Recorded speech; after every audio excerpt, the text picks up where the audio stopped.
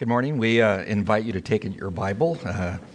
If you are, some are here, some of the staff is here, but for the majority of the church that's online, we're in the book of Romans. We are in chapter 16 this morning. Romans chapter 16. And I'm going to say a couple of things before I get into my sermon just about the national emergency and the coronavirus. Couple ideas. Number one, we as Christians should not ever forget that God is sovereign. Isaiah said back in his day, chapter 14, verse 27, "For the Lord Almighty has purposed, and who can thwart him?" Underlining his absolute sovereignty. And that means pragmatically that nothing has caught him off guard in this event. It is part of his plan to accomplish his purposes, and his purposes are right on track for the church, for people, for mankind. Number two, 1 Peter 5:7, Peter says, "Therefore, humble yourselves under the mighty hand of God, that he may exalt you at the proper time, casting all your anxiety on him, because he cares for you." And at a time like this, when a lot of us are anxious, we should be casting our care on the Lord, who will listen to us, and his care is always there for us. So make sure you spend time with him in prayer, casting your cares on him.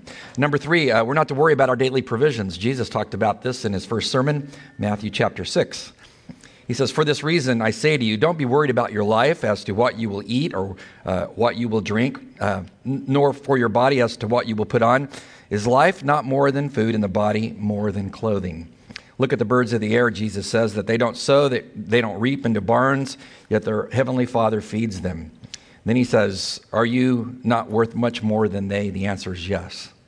He says in verse 30 of chapter 6 of Matthew, "But if God so clothes the grass of the field, which is alive today and tomorrow is thrown into the furnace, will he not so much more clothe you?" The answer is yes. He'll take care of all your needs.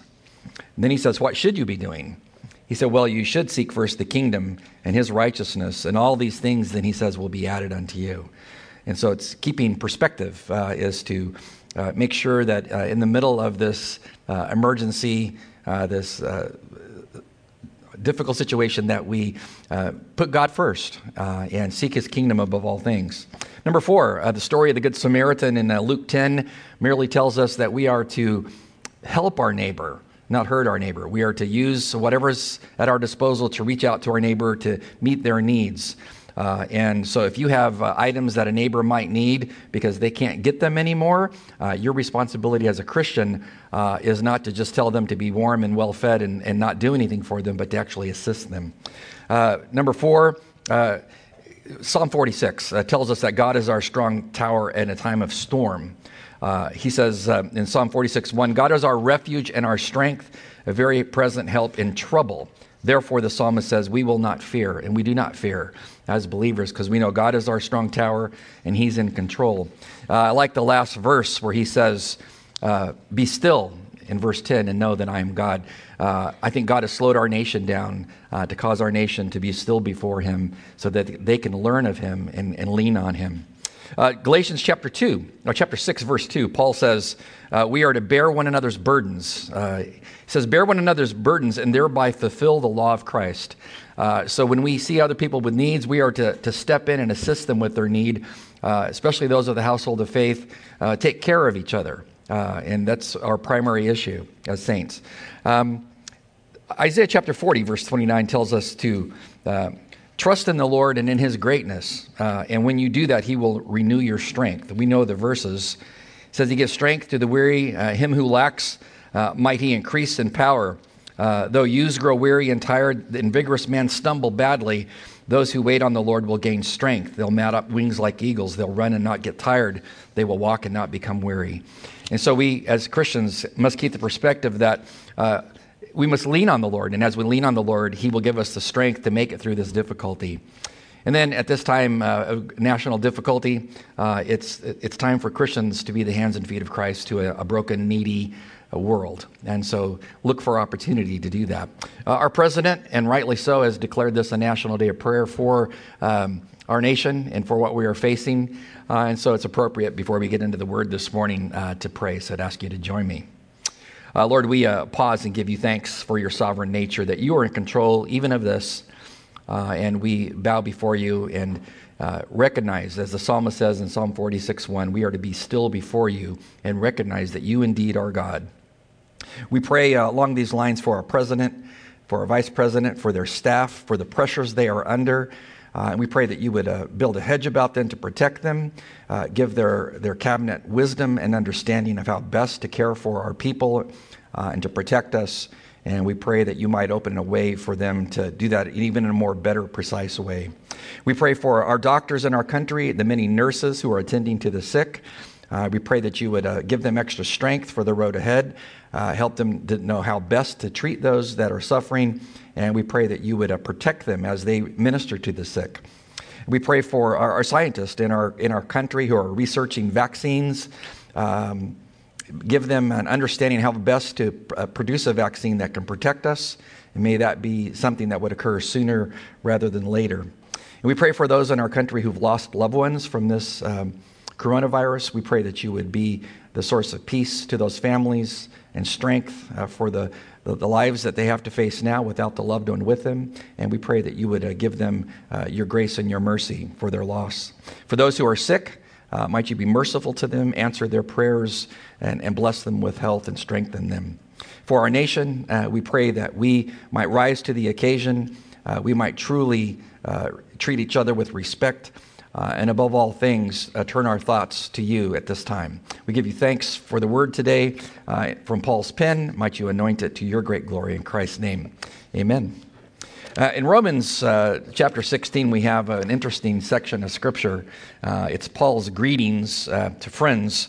And how do you preach greeting after greeting to 26 people? Well, what you have here is what I would call snapshots. And we all have cell phones, and you have probably hundreds or thousands of pictures, little snapshots on your cell phones.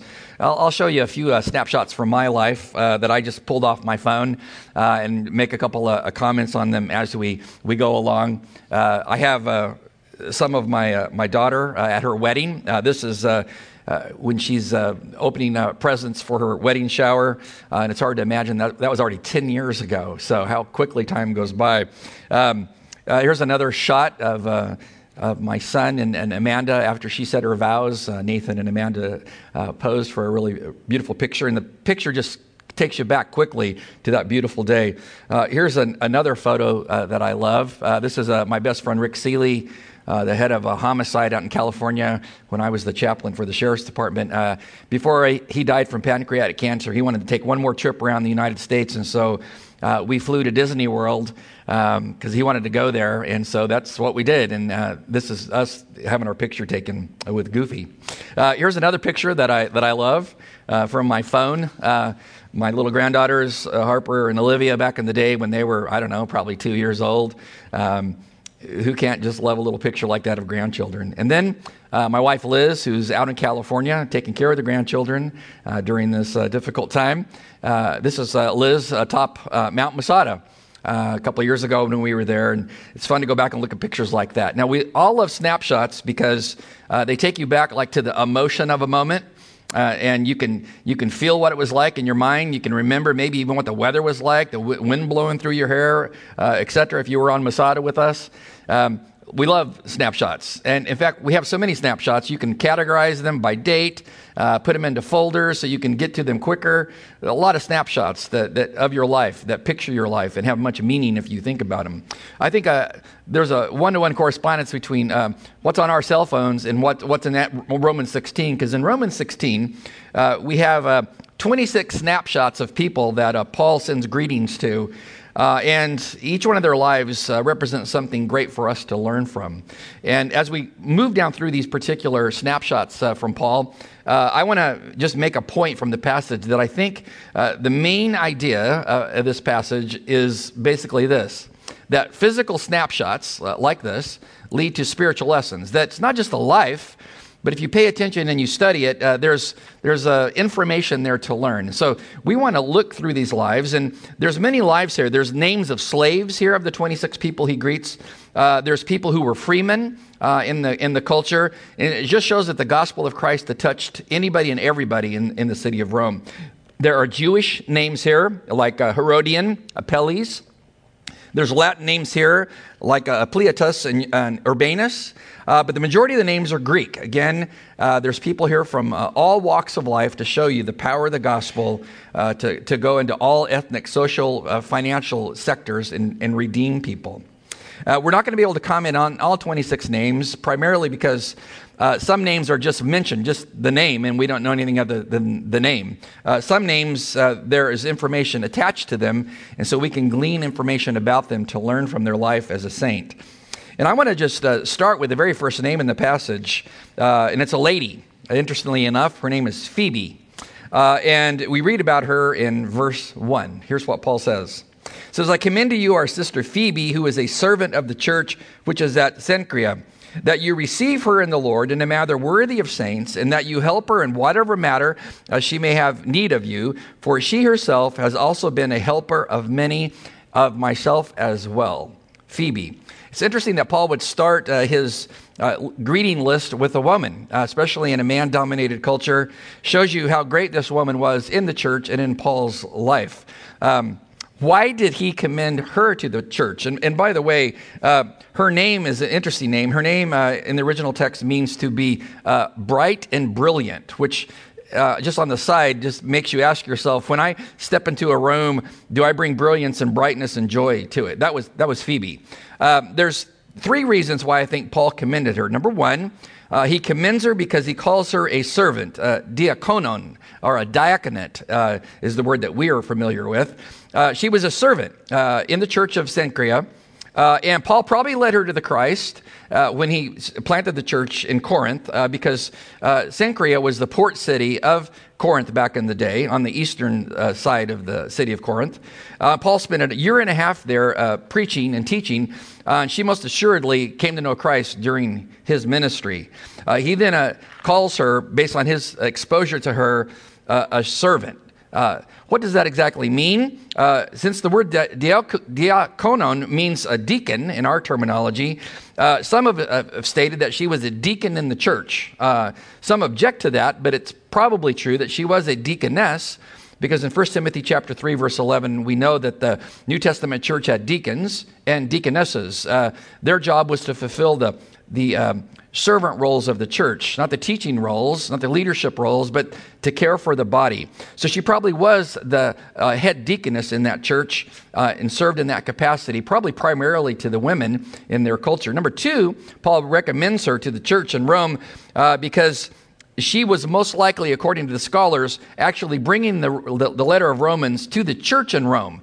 Now, that might not seem any small feat in our day and age, but in their day and age, this meant this woman had to travel 600 miles across land and sea to get to the church in Rome. That was an arduous, expensive, dangerous trip, and she took it, this woman, Phoebe.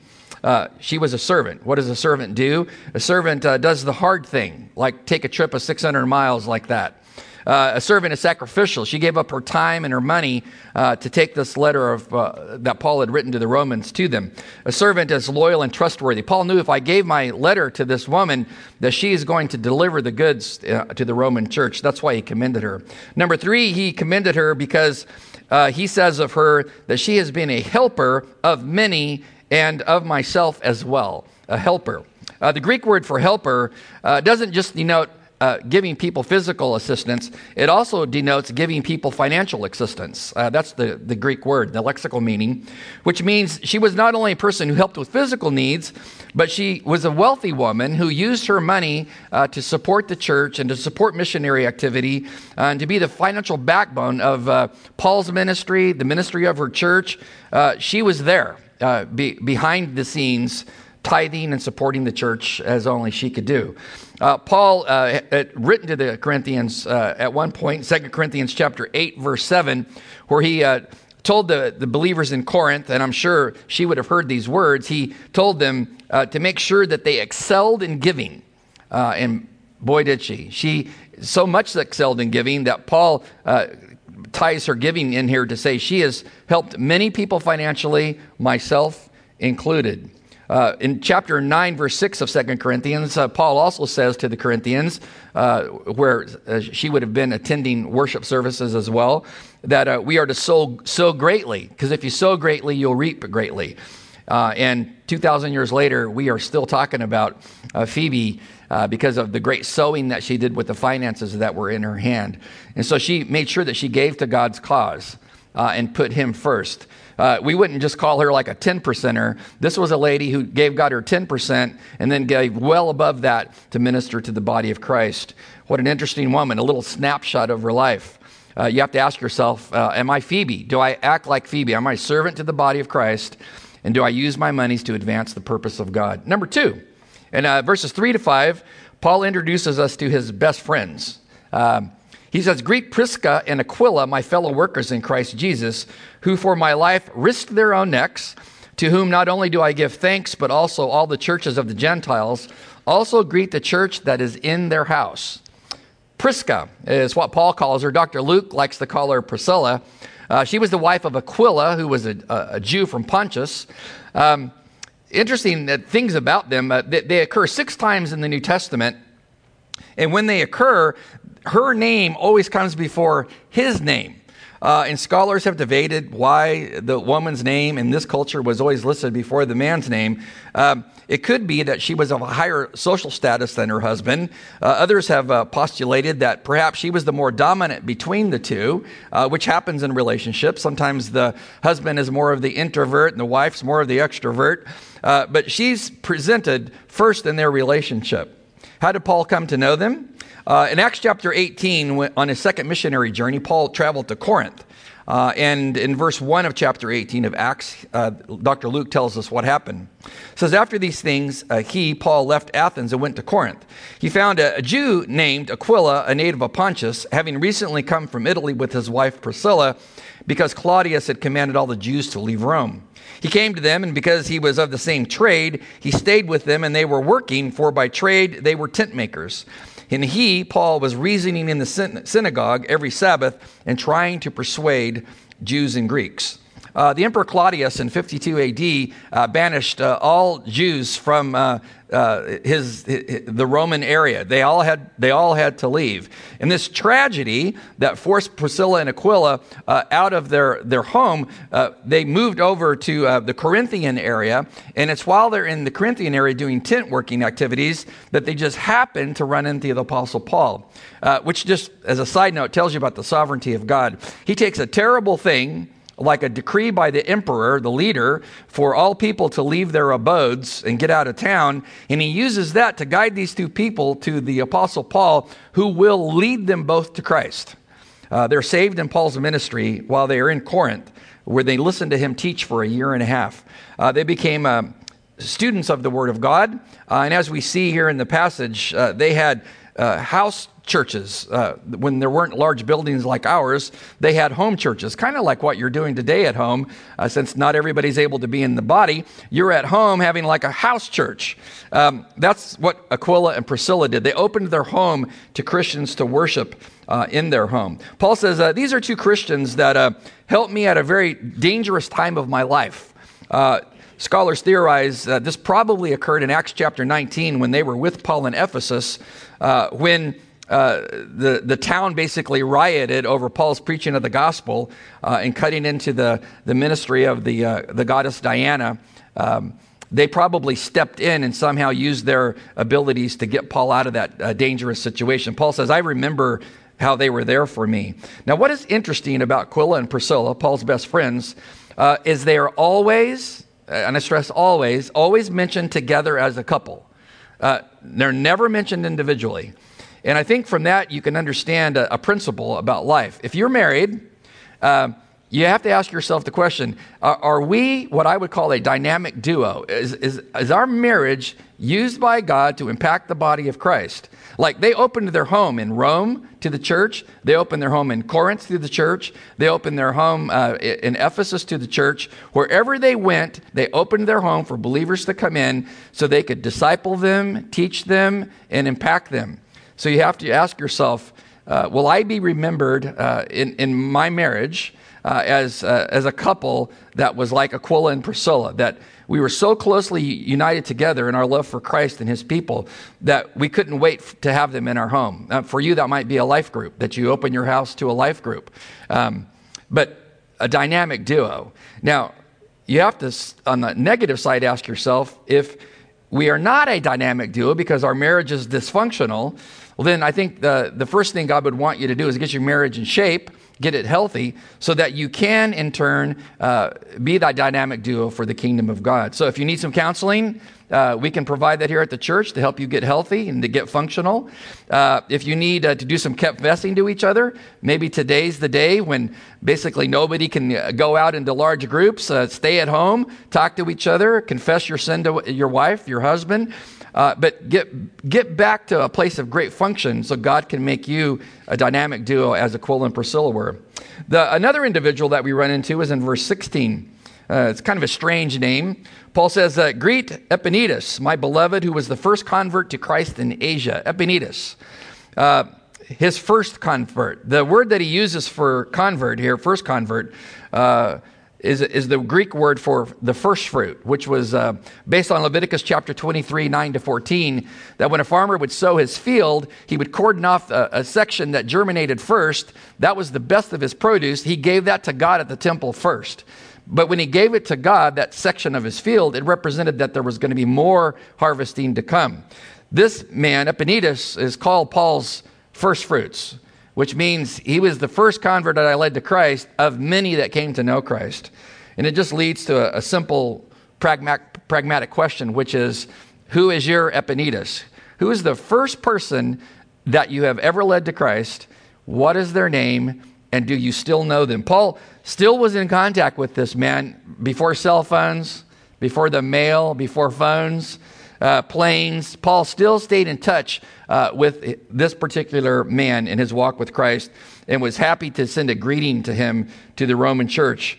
Who are you staying in contact with that you've led to Christ? And who are you praying for God to give you as a first fruit that will represent many that will come to Christ? And sometimes it just takes that one convert that then opens the door to many converts in your family, in your office, wherever God has placed you. We run into another interesting character in verse 8. And here we read an individual, in verse 6, he introduces a lady named Mary. And then he says, greet Andronicus and Junius, my kinsmen and my fellow prisoners, who are outstanding among the apostles, who also were in Christ before me. Greet Ampliatus, my beloved in the Lord. I want to focus on that particular individual, Ampliatus. Who in the world is that, and how significant is that particular person? Dr. William Barclay is really good at giving background information, historical background to situations. And I want to read to you what he says about Ampliatus. He said, behind the name Ampliatus may well be what he calls an interesting story. He said it's a quite common slave name. He says in the cemetery of Domitilla, which is one of the earliest of the Christian catacombs, there's a decorated tomb with the single name Ampliatus carved on it in bold decorative lettering. He says the fact that the single name Ampliatus alone is carved on the tomb would indicate that this Ampliatus was a slave. But the elaborate tomb and the bold lettering would indicate that he was a man of high rank in the church. From this, Barclay says, it's plain to see that in the early days of the church, the distinctions of rank were so completely wiped out that it was possible for someone at the same time to be a slave and to also hold a high position of responsibility in the church. Such is the nature of the gospel. You could take a guy that's a CEO of a huge company and Christ can lead him to the faith. And then you can take a person who's a slave at the bottom end of the social spectrum. The gospel can lead him to Christ. And in Christ, they're one, and God can use both of them to advance his cause. So you must look at yourself for a moment and say, am I Ampliatus? I mean, am I at the low end of things in life? And you might not have great self-esteem and feel not great about yourself, but God says, no, I take people like Ampliatus, and when they turn their life over to me, I use them to do great things. And Paul says, greet that man because God has done great things in his life. Verse 9, he says, greet Urbanus, our fellow worker in Christ, and Stachys, my beloved. Greet Apelles, the approved of Christ. Greet those who are of the household of Aristobulus. Greet Herodian, my kinsman. Aristobulus, the house of Aristobulus, meaning his slaves. Who is Aristobulus? Aristobulus was the grandson of Herod the Great. that attempted to kill Christ when Christ was born in Bethlehem. Aristobulus, we know from history, lived his entire life in Rome. And if you want to talk about a messed up, dysfunctional family, that was the Herodian family. Power hungry, politically ruthless, totally godless family. From this particular family came grandsons like Aristobulus and his brother Herod Agrippa I. Evil people. Herod Agrippa was the one that was much like his grandfather Agrippa. He was responsible for killing James, the Lord's brother, in Acts chapter 12. These are ruthless leaders. And if this, in fact, is Aristobulus, the grandson of Herod, it shows that the gospel had so permeated the political environment within Rome that his slaves that ran his house were saved, which means God had put the gospel strategically in a location so that not only could the slaves hear the gospel, but they would surround the politician with the gospel with the hopes of leading that particular politician to Christ. This is amazing.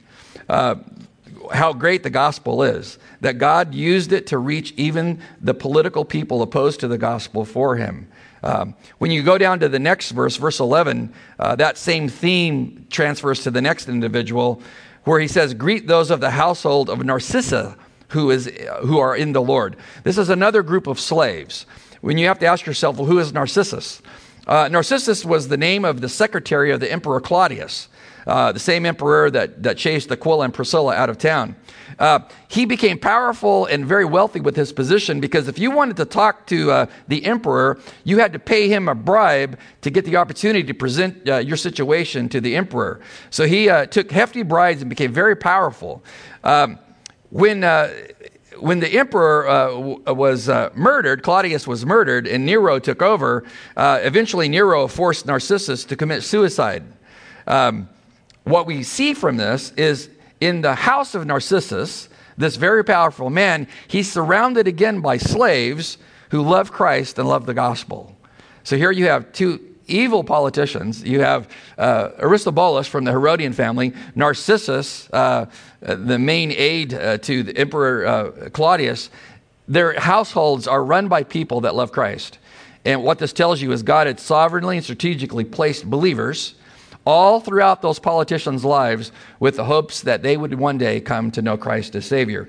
Translates to you in what way? Well, wherever God has placed you, whether you're at the Pentagon, you're at the CIA, the White House, wherever you are, God has strategically placed you there to speak truth of the gospel to those that you are near. To be light in the darkness to them is your responsibility.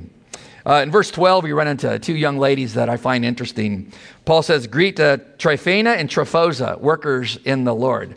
Tryphena and Tryphosa, these were probably twin sisters, and their names in the original language means to be dainty or to be delicate. And this is kind of amusing because Paul says of these two twins, whose names mean to be dainty and delicate, he says that they are workers in the Lord. The word for worker here, kopion in the Greek, means to be strong like a workhorse. And I have a picture of a workhorse, not that they looked like this, but remember they were dainty, but they were powerful. So they might have been small and frail in structure, but their ability in the church was off the grid. So if you took a couple like this, a young set of twins, of Tryphena and Tryphosa, put them in our church, if there was a children's program, they'd be the first ones to sign up to serve. If the church needed a parking team, they'd be the first people to help park the cars.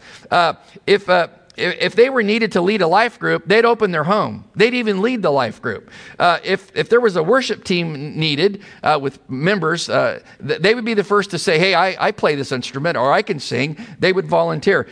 They were workhorses. They weren't looking for how to get out of work, but how could they work for the Lord? As I thought about it this week, our church is full of young ladies like that and men like that who do way above and beyond what God calls them to do. A lot of our people come to like the 8 o'clock service and then stay and serve in the other services. Some come at our second service and then stay and serve for the third service. This is the kind of activity God is looking for, people that are sold out to Him and want to serve Him. And God says, greet those young ladies. I know who they are. The last one I want to look at is an interesting individual in verse 13. His name is Rufus. Paul says in verse 12, greet Persis, the beloved, who has worked hard in the Lord. Greet Rufus, a choice man in the Lord, also his mother and mine. Leads to the logical question, who's Rufus? Acts chapter 15, I think, introduces us to who Rufus is. Concerning the crucifixion of Christ, as Jesus headed to the hill of Golgotha, carrying his cross after his vicious beating by the Romans, Mark gives us the details of what happened on that road as he headed to Golgotha in verse 20. It says, after they mocked him, they took the purple robe off of him, and they put his own garments on him, and they led him out to crucify him. They pressed him into service. As they pressed him into service, a passerby coming from the country, his name was Simon of Cyrene. Then Mark parenthetically adds, he's the father of, follow this closely, Alexander and Rufus, to bear his cross. Then they brought him to the place of Golgotha, which is translated the place of the skull. Who's Rufus? Well, he's most likely the son of Cyrene. And who's that? Well, that's the man that carried the cross of Christ up the rest of the hill to Golgotha. Think about Simon of Cyrene. This meant that Simon was from North Africa, and he's a Jew that had paid a lot of money to get to Passover. It was no simple trip, and I'm sure he was looking forward to this trip. And as he's in the crowd that day, he all of a sudden sees a crucifixion detail going by with men bound for capital punishment. And as he's standing there watching this one man go by all bloodied and beaten with the crown of thorns and gasping for air, that's when the Roman soldiers step forward and grab him and conscript him to carry the cross of that particular man. You would think this was probably the last thing that he wanted to do, because he didn't come to the Passover to carry a cross of a criminal, but God had him there strategically placed to be there for the Messiah when he walked by, and he said nothing. From what we read in the scriptures, he stepped forward and helped Christ carry that cross, this non-saved Jew who didn't even know who Jesus was. You have to ask yourself, what was it that happened between Jesus and Simon as they carried that cross? I mean, did Jesus say anything to him? Or was it just a look of love in the eyes of Christ that said everything that needed to be said to that man? I mean, think about it. He's going to Passover, Simon, to observe the Passover feast, to watch the lamb slain to cover the sins of the people, etc. But he carries the cross of the Passover lamb. How ironic. I wonder what Jesus did say to him, if he said anything to him. I mean, did he tell him, Simon, thank you for carrying my cross today. I'm the Messiah. I mean, what did he say to him? Did Simon stick around for the crucifixion? Did he hear what Christ had to say from the cross? Did he hear his final words? But something happened in his life that day, because we know from the scriptures, the book of Mark, that Simon must have come to know Christ, because when we get to Paul's letter to the Romans, we find out that one of the sons of Rufus, along with his wife, came to know Jesus as Savior. It's the power of the gospel. You know, you might be Rufus, about your merry way, not thinking about Jesus at all, and all of a sudden God uses an event to get your attention and to cause you to think about him and to focus on him and to focus on his gospel designed to save you. Will you look into his eyes and come to him in faith as Simon did? Will you then share that joy of the Savior with your wife, with your sons, with your family? He did. When I think about Simon and how God transformed his life on that day going up that hill, I think of the old chorus that really puts it in perspective. It says, I'm forgiven, but you were forsaken. I'm accepted, but you were condemned. I'm alive and well. Your spirit is within me because you died and rose again. Then the chorus says, amazing love, how can it be that you, my King, would die for me? Amazing love, I know it's true. It's my joy to honor you. Amazing love, how can it be? That's probably what Simon said all the way until he saw Christ face to face in the next life. Love that orchestrated his travel to be there at that right time, at the right place, to carry the cross of Christ, to come to know the Christ, to lead his family to Christ. What a wonderful opportunity. We're facing a tragedy in a nation and as a world. But God works in tragedies to get people's attention. And may he get your attention and cause you to step forward like Simon and to come to know the Christ as well. Let's pray. Father, thank you just for the opportunity to open the scriptures. Pray that you would bless those that have watched online. May they see their life as a spiritual snapshot that says much about them.